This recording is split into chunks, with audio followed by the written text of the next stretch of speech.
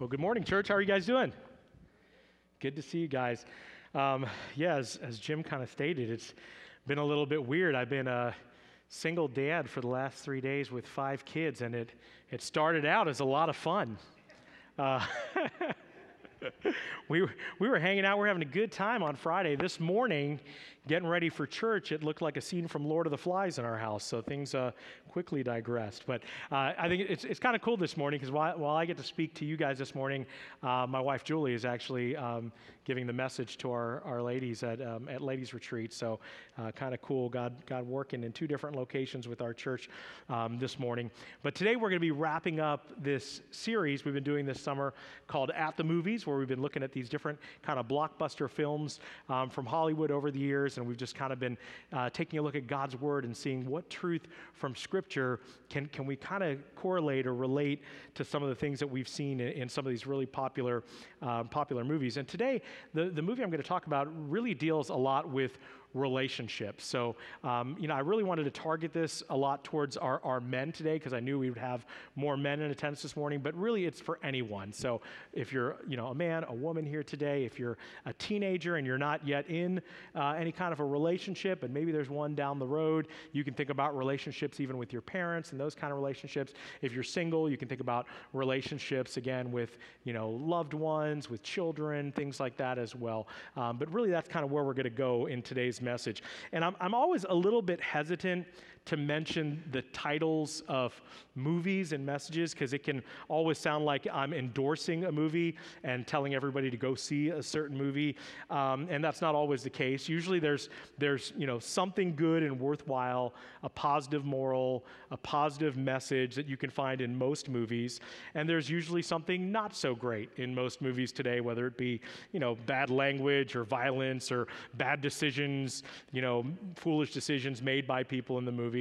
But because you're such a mature audience, and we're doing an At the Movies series right now, I thought I'd kind of branch out as we kind of land this series this week and look at a PG-13 movie that came out about 15 years ago. And this movie cost $6.5 million to make, which is actually pretty low for a Hollywood budget, but it wound up making $231 million worldwide, an incredible return for that investment, okay? The film also got a lot of critical acclaim. In fact, it won an Academy Award for Best Screenplay, but it also received a lot of criticism because it dealt with some really difficult topics, especially the topic of teen pregnancy. So how many of you, show of hands, have ever seen the movie Juno? Can I see a show of hands? Okay, a few of you have. All right, for the rest of you guys, how many of you who have not seen it plan on seeing the 15-year-old movie Juno? Raise your hand. Okay, good. Not a lot of you. That's good because today I'm going to ruin it for the rest of you guys and just spoil everything, okay? Just wanted to see how many emails I might get after today's message. But the story is about a teenage girl named Juno who gets pregnant, and then she has to decide what she's going to do. And so first she goes to an abortion clinic, and as she's sitting there, she starts to process, and she says, no, I don't think this is the route I want to go. And she lives with her father, who's played by J.K. Simmons, one of my favorite actors, who's like awesome in it. And her parents apparently are divorced. So she's living with her dad and her stepmom, and apparently her parents' relationship was not a good relationship. But she ultimately decides that she wants to have this baby, and she's going to give the baby up for adoption. And she meets this really nice couple. They seem like the perfect couple. And they want to have this baby, and she thinks this is awesome. But then, as the story continues, she gets to know the couple a little bit better. And she starts to find out that they're having all kinds of crazy marriage trouble. And in addition to all of this, her relationship with the baby's father, who wasn't really even her boyfriend, but just a friend, and he's also a child himself in high school, that's kind of a disaster. So there's this powerful and really tender moment that happens in the film where she finally confides in her father, and she tells her dad that she's pregnant. And we're thinking, uh-oh, here it comes. I mean, he's going to explode on her. He's going to disown her. He might kick her out of the house. We're imagining the worst possible thing that's going to happen. And he doesn't do that at all. In fact, he's incredibly loving. He's incredibly grace-filled. And they have this very tender conversation, this really beautiful talk between father and daughter. And then Juno asks her dad this profound, profound question. And I think it's a question that probably every adult here has thought about.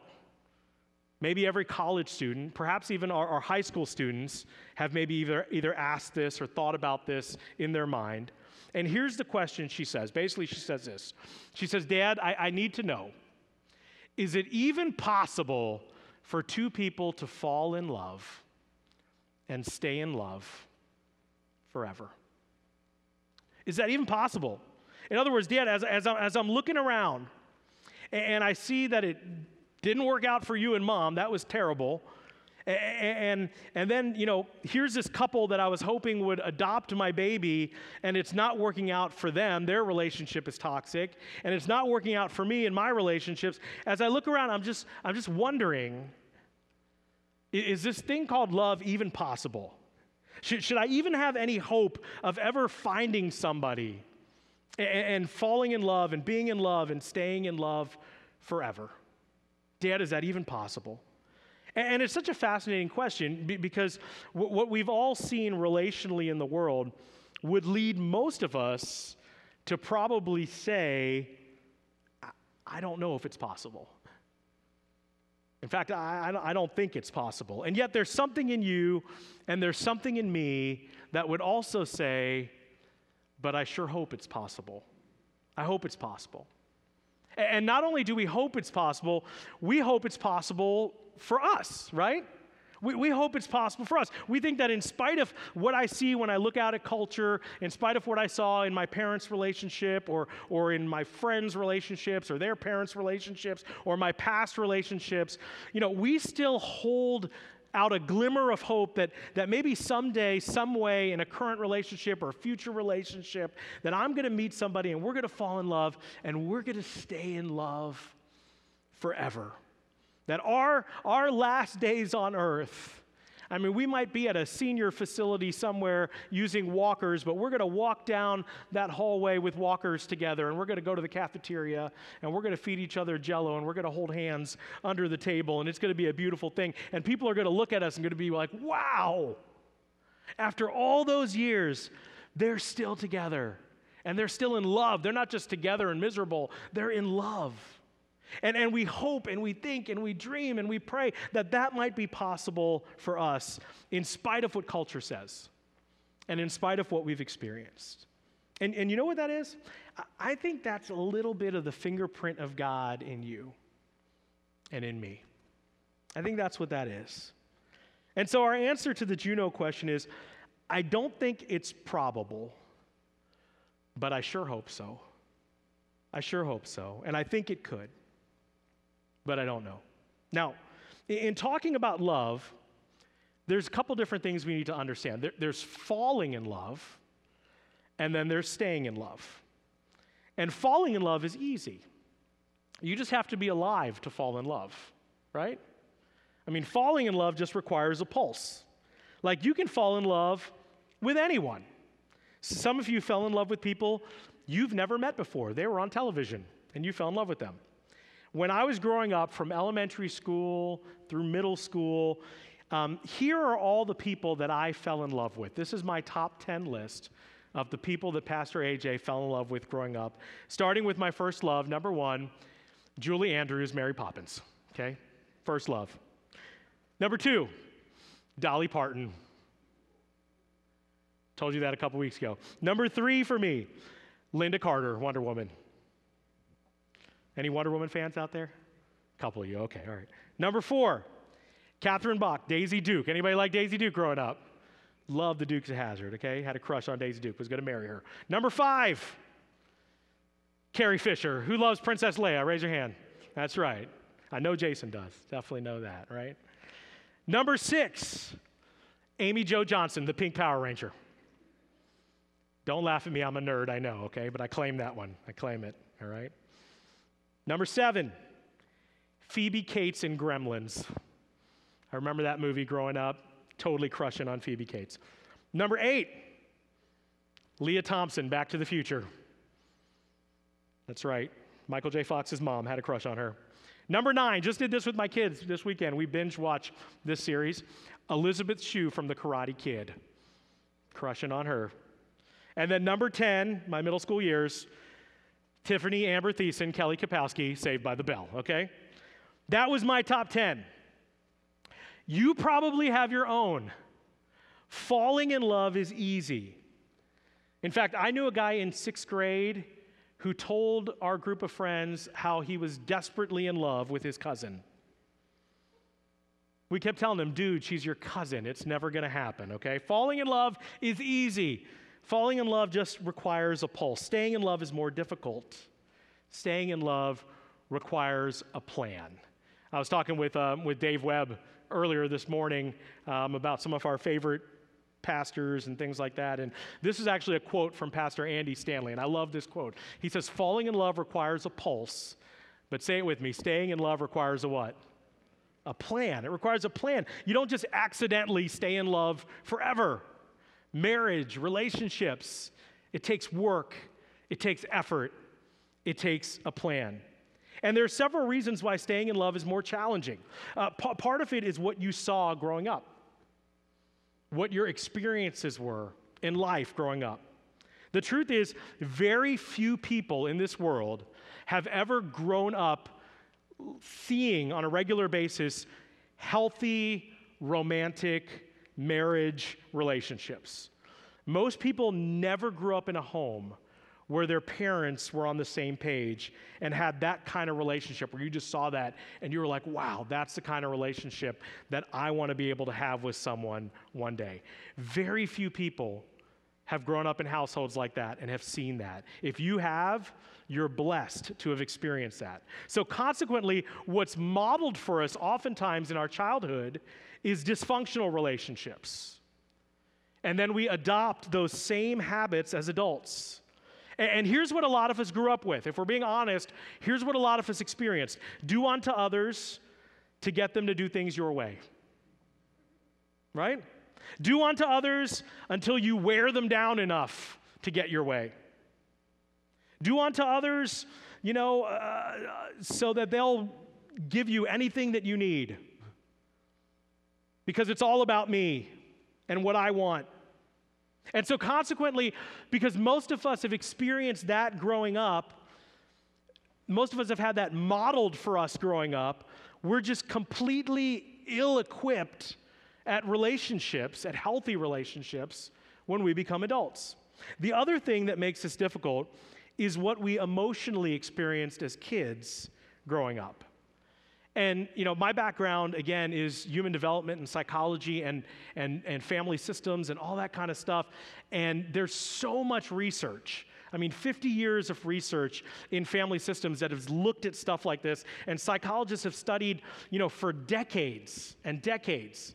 And they've discovered that in order to be emotionally equipped to have healthy, long-term relationships, here's what it takes, okay? If you want to jot this down and see where you're at, here's what it takes to be able to have the capacity for emotionally healthy relationships as an adult. You just need to grow up in a home where you regularly and consistently got respect, encouragement, comfort, security, support, acceptance, approval, appreciation, attention, and affection.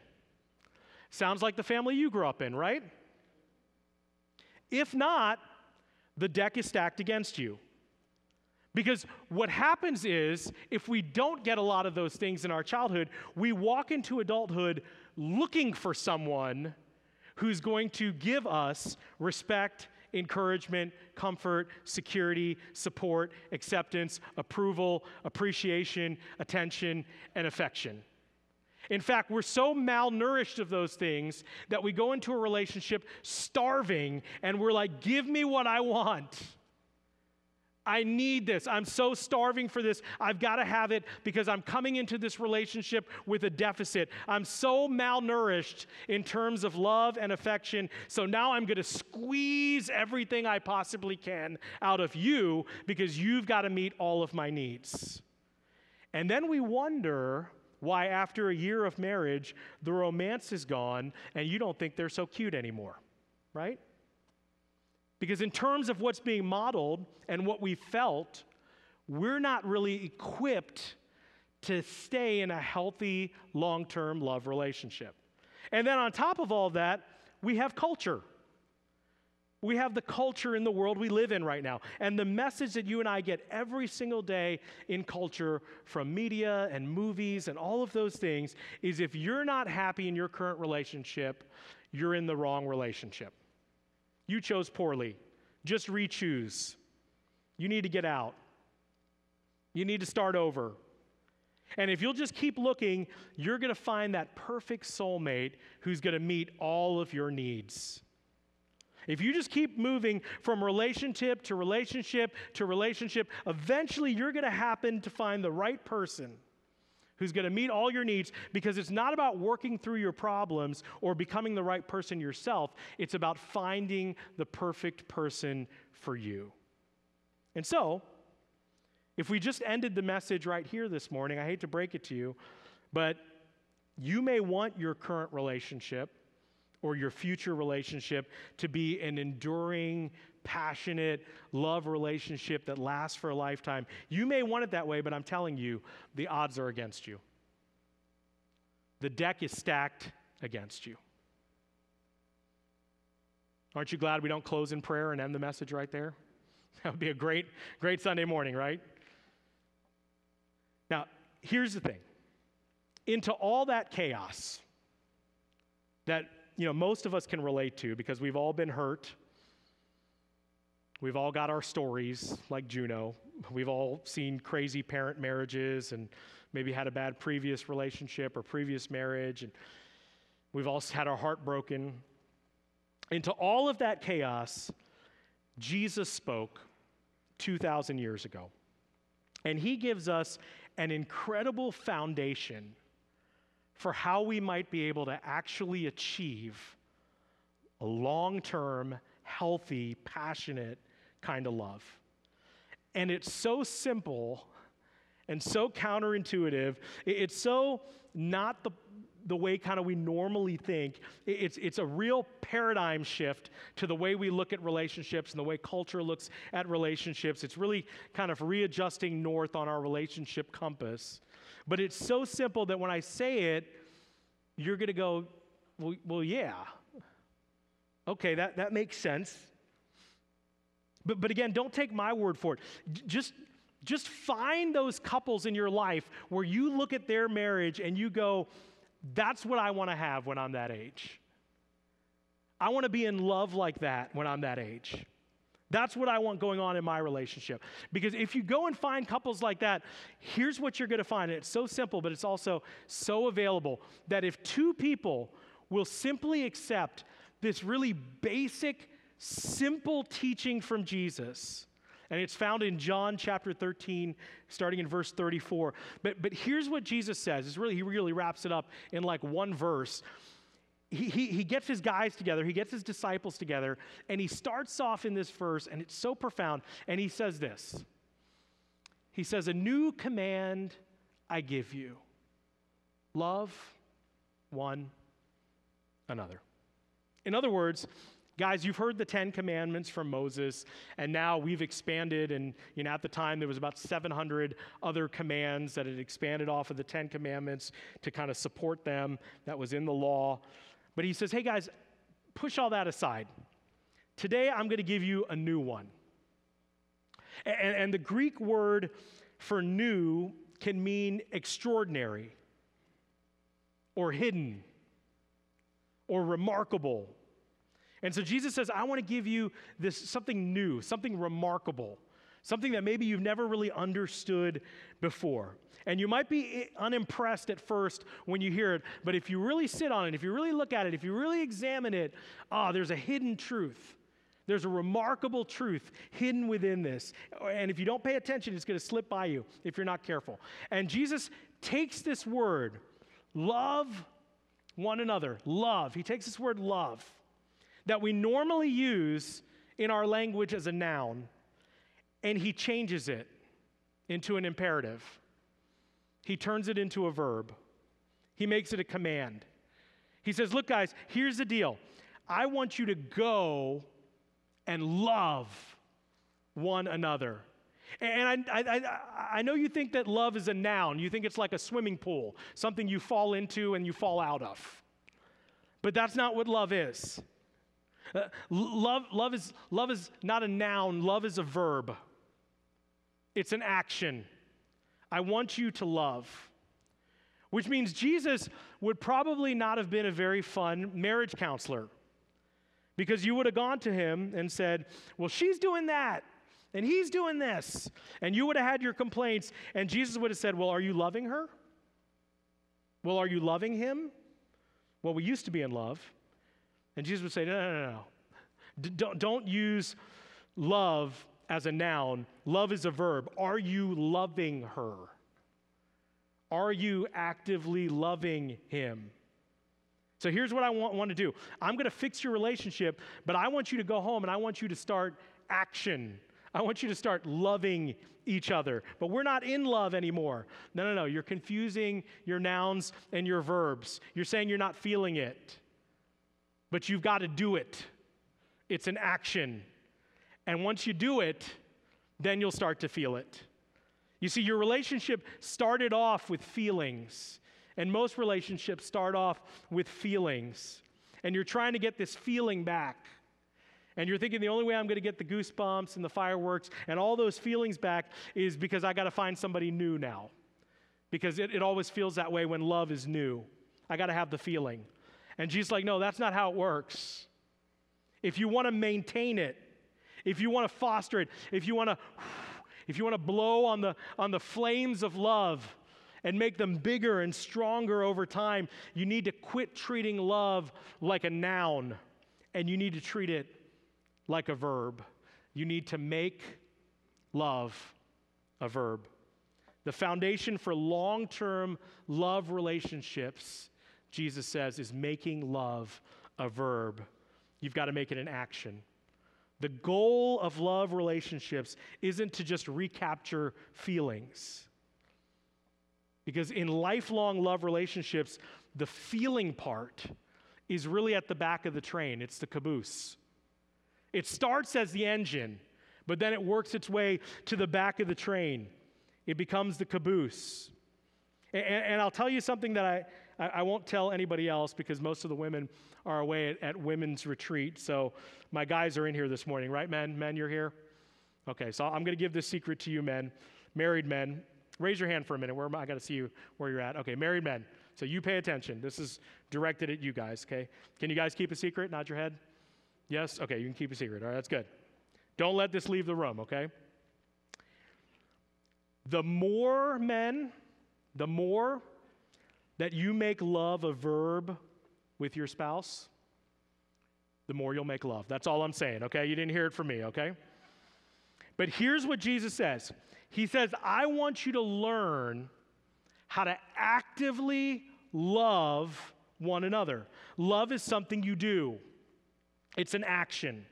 It rekindles the flame. It keeps the flames of romance alive and burning and vibrant year to year, decade to decade.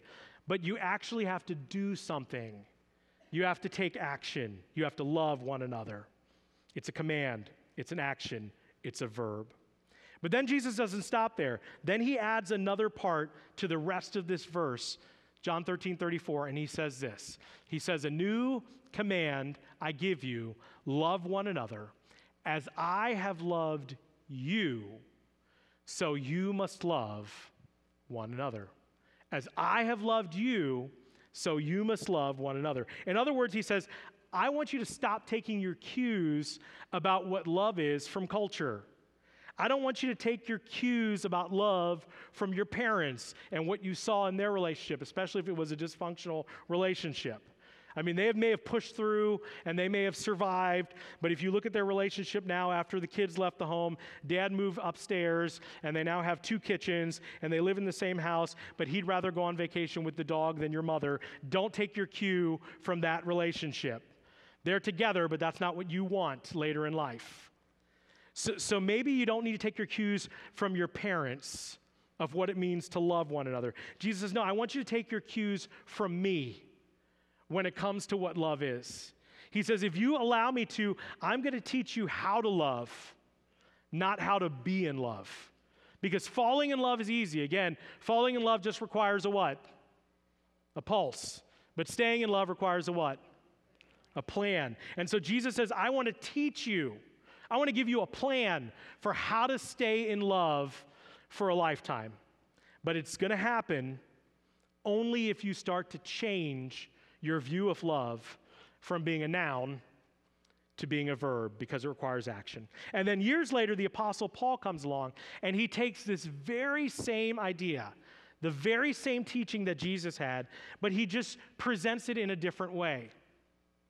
But he uses a word that's a bad word, at least for our culture. He uses a word that we don't like.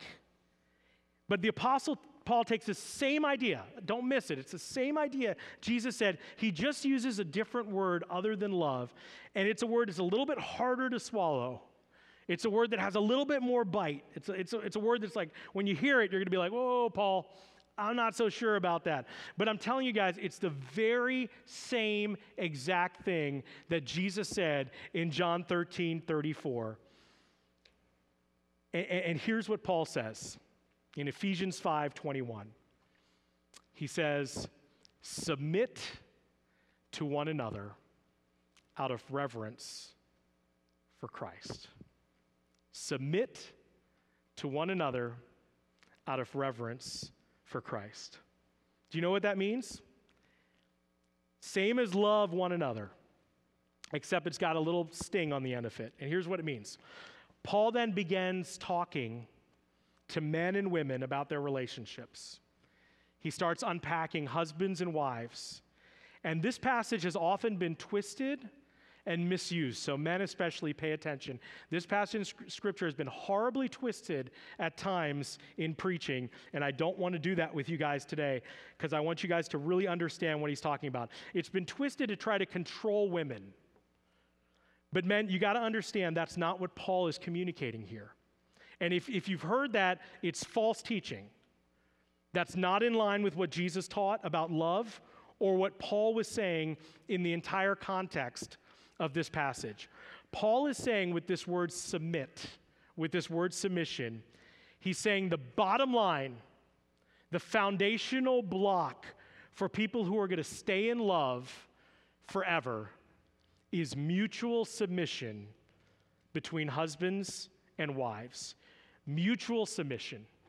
Mutual submission means both partners are living out love, not as a noun, but as a what? As a verb, as an action. Husband and wife are both living out love as an action towards one another. They're saying to one another, in our relationship, husband, you're the priority, I submit to you. No, wife. In our relationship, you're the priority. I would lay down my life for you. No, you first. No, you first. No, you first. No, you first. No, you first. In other words, the biggest conflict in your relationship is going to be who's best at putting the other person first. That's mutual submission. And let me just tell you, I don't know if any of you have ever seen that play out in a marriage relationship. I don't know if you've ever seen that visually between two people in love before, but when you see it, it is so rare and it is so beautiful and it is so powerful, and you'll see it and you'll say, I want that. That's the kind of love that I want to have. It is so rare, it's scary good. I want to have that. But it's also scary. And do you know why it's scary? Because somebody has to make the decision to go first in the relationship. Somebody has to say, you know what? I'm going to make you the priority in our relationship, even if you don't choose to make me the priority. I'm choosing to make you the priority. Somebody has to start. But when two people get mutual submission going back and forth, I'm telling you, love is alive and well, and passion, that flame, is alive and well in that relationship. And it's so rare that few of us have probably really ever seen it. But when you do, you go, that's what I want. That's the kind of love that I want. And so Paul says this is what Jesus is talking about when he says make love a verb, make love an action. He's talking about submission. He's talking about this idea of mutual submission. You first, no, you first, no, you first, no, you first. That's the foundation for achieving real love that's going to last for a lifetime, into eternity. Making love an action, a verb. And it's a choice you make. It's literally a decision. You wake up every day and you say, I'm going to choose to place myself under you. And as you choose to place yourself under me and I choose to place myself under you, we're just going to love each other like a verb. And you might say, well, AJ, that doesn't make any sense. And I know it doesn't make a lot of sense, especially in our world, right? Especially in our culture that says, follow your heart and do what makes you happy. And if you're not happy, get out of the relationship because it's all about you and it's all about you being happy. But let me tell you, when you see love in action, when you see mutual submission, when you experience it, you'll understand that Jesus was right and that this is really the foundation for staying in love. Love. Submit to one another. And don't forget, there's a caveat. Love, Jesus says, as what? As I have loved you. In other words, Jesus says, I want you to learn to love. I want you to learn how to submit by modeling me. So going back to the movie Juno, and the big question asked in it, we'll put it up on the screens again. Is it even possible for two people to fall in love and stay in love forever? To that, Jesus and Paul would say, absolutely. Absolutely. But it doesn't happen because you fell in love in a big, romantic, powerful way and you got a bunch of goosebumps at the start of the relationship. I mean, that's cool and all. That's great. We all love that. That's awesome when that happens. But that stuff can easily fade over time. You stay in love by making love a verb, by loving one another through mutual submission, and by taking your cue for how to do that from Jesus, the one who loved you so much that he willingly gave his life on the cross for you. And when you understand that, when you start living out that kind of a love relationship with another person, with your spouse, with your kids, whoever it might be, when you start loving somebody as an action, as a verb, it's possible to have a love that lasts forever. I tell Julie all the time, I'd marry you again in a heartbeat. I would just want to do it quicker. And she reminds me how young we were when we got married and that we would probably be committing a crime if we had gotten married any earlier. But my point is, to answer the question from Juno, the answer is yes. Not because love is a Disney fairy tale and you pick the magic one. No, it's because once you choose somebody, you also allow yourself and you choose to fall in love with them and to stay in love with them by making love an action, by making it a verb. And you follow the example of Christ. You choose every single day, even when it's tough, even when it's hard, to love that person because you understand that love is not a noun, it's a verb.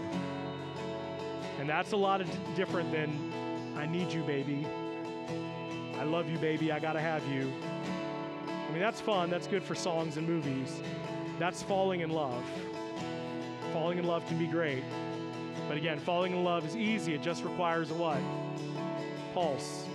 Staying in love is harder because it requires a plan.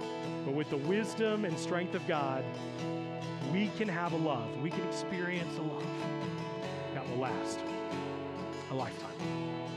Can we pray together? With heads bowed, eyes closed. Heavenly Father,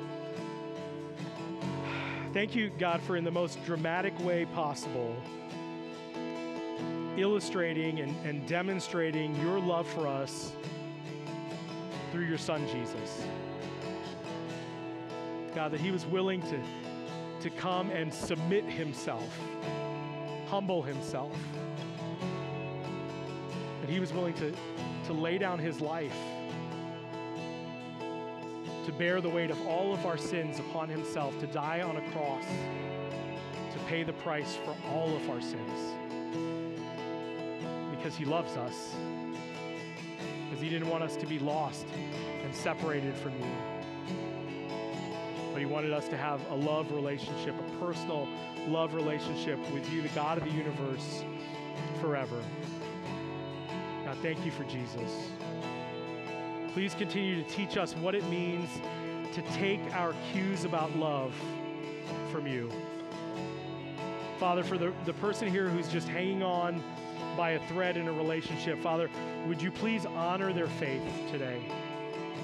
Would you honor their desire to make it work even when it seems like things are lost? Heavenly Father, for the person who's single here today, Lord, would you give them hope for the future and for the plans that you have for them? For the parent here today who's worried about relationships with children, Father, may you remind them of how to make love an action in their relationship with their kids.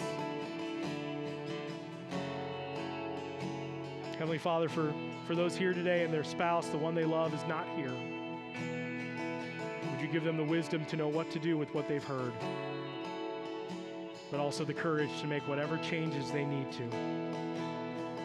God, I pray that your teaching on love would penetrate our hearts, and it would revolutionize the way the people in our church community, First Light South Portland Church, that it would change the way that we would view each other and the way that we would view our relationships. God, we know we can't do this without you.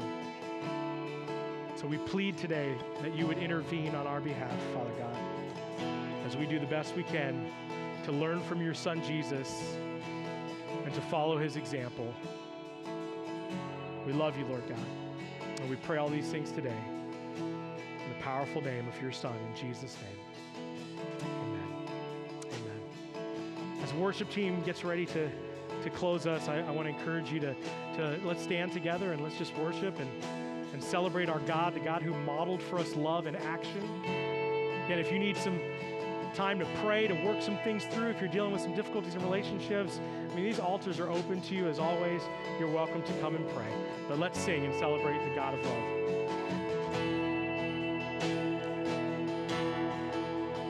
You give light, you are love, you bring light to the darkness, you give hope, you restore every heart that is broken.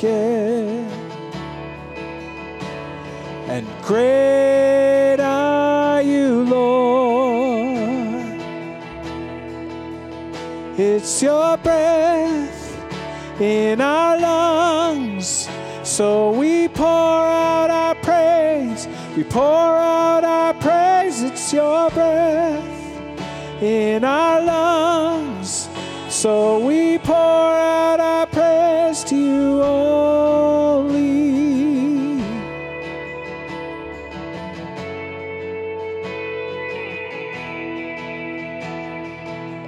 You give life, you give life, you are love, you bring light to the darkness, you give, you restore every heart that is broken. And great are you, Lord.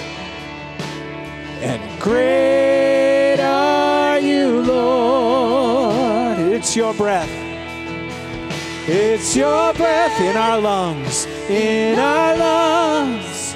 So we pour out our praise. We pour out our, it's your breath, it's your breath in our lungs.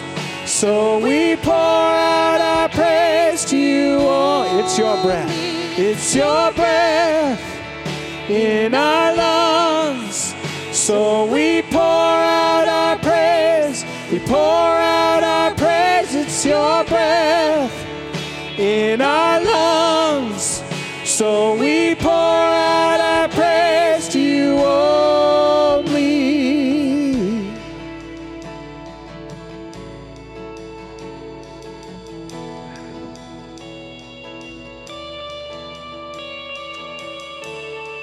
Heavenly Father, I pray blessings upon these, your people today, Lord God.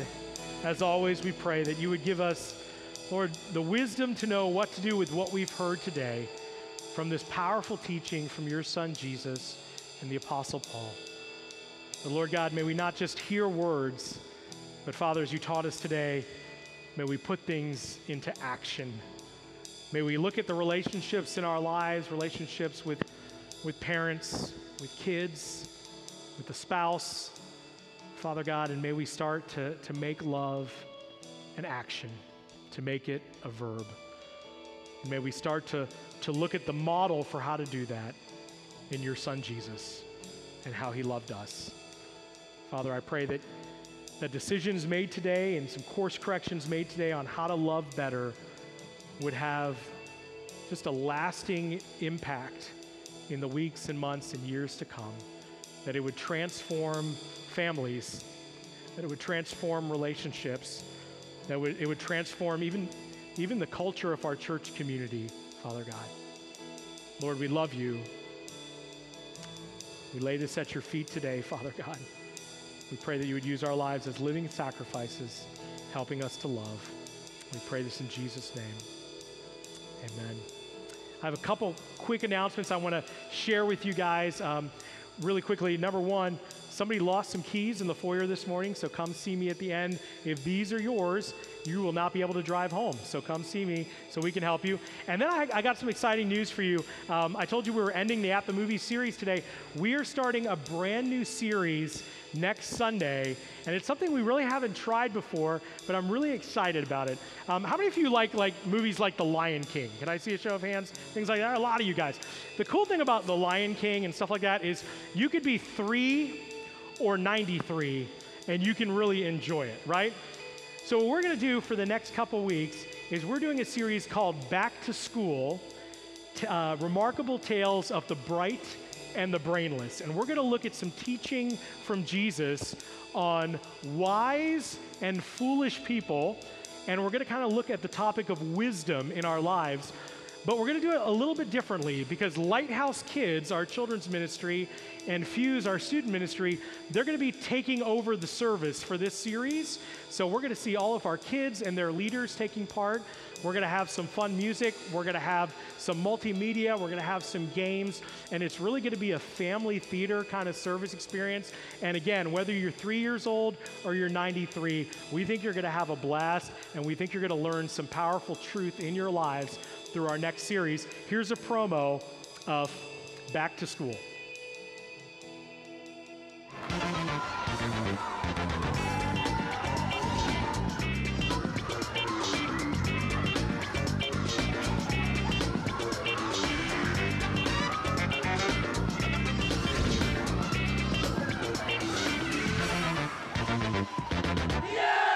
So next week, our new series, Back to School. If you've got kids in your life, grandkids, kids, neighbor kids, any kind of kids, you might want to invite them. This might be a great time for you to invite them to come out. It's going to be an absolute blast. God bless you guys. Hope you have a great week, and can't wait to see you back next Sunday with Back to School. It's your breath in our lungs. So we pour out our praise, we pour out our praise. It's your breath in our lungs. So we pour out our praise to you only. It's your breath in our lungs.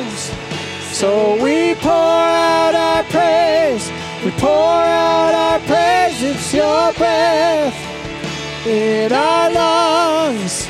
So we pour out our praise.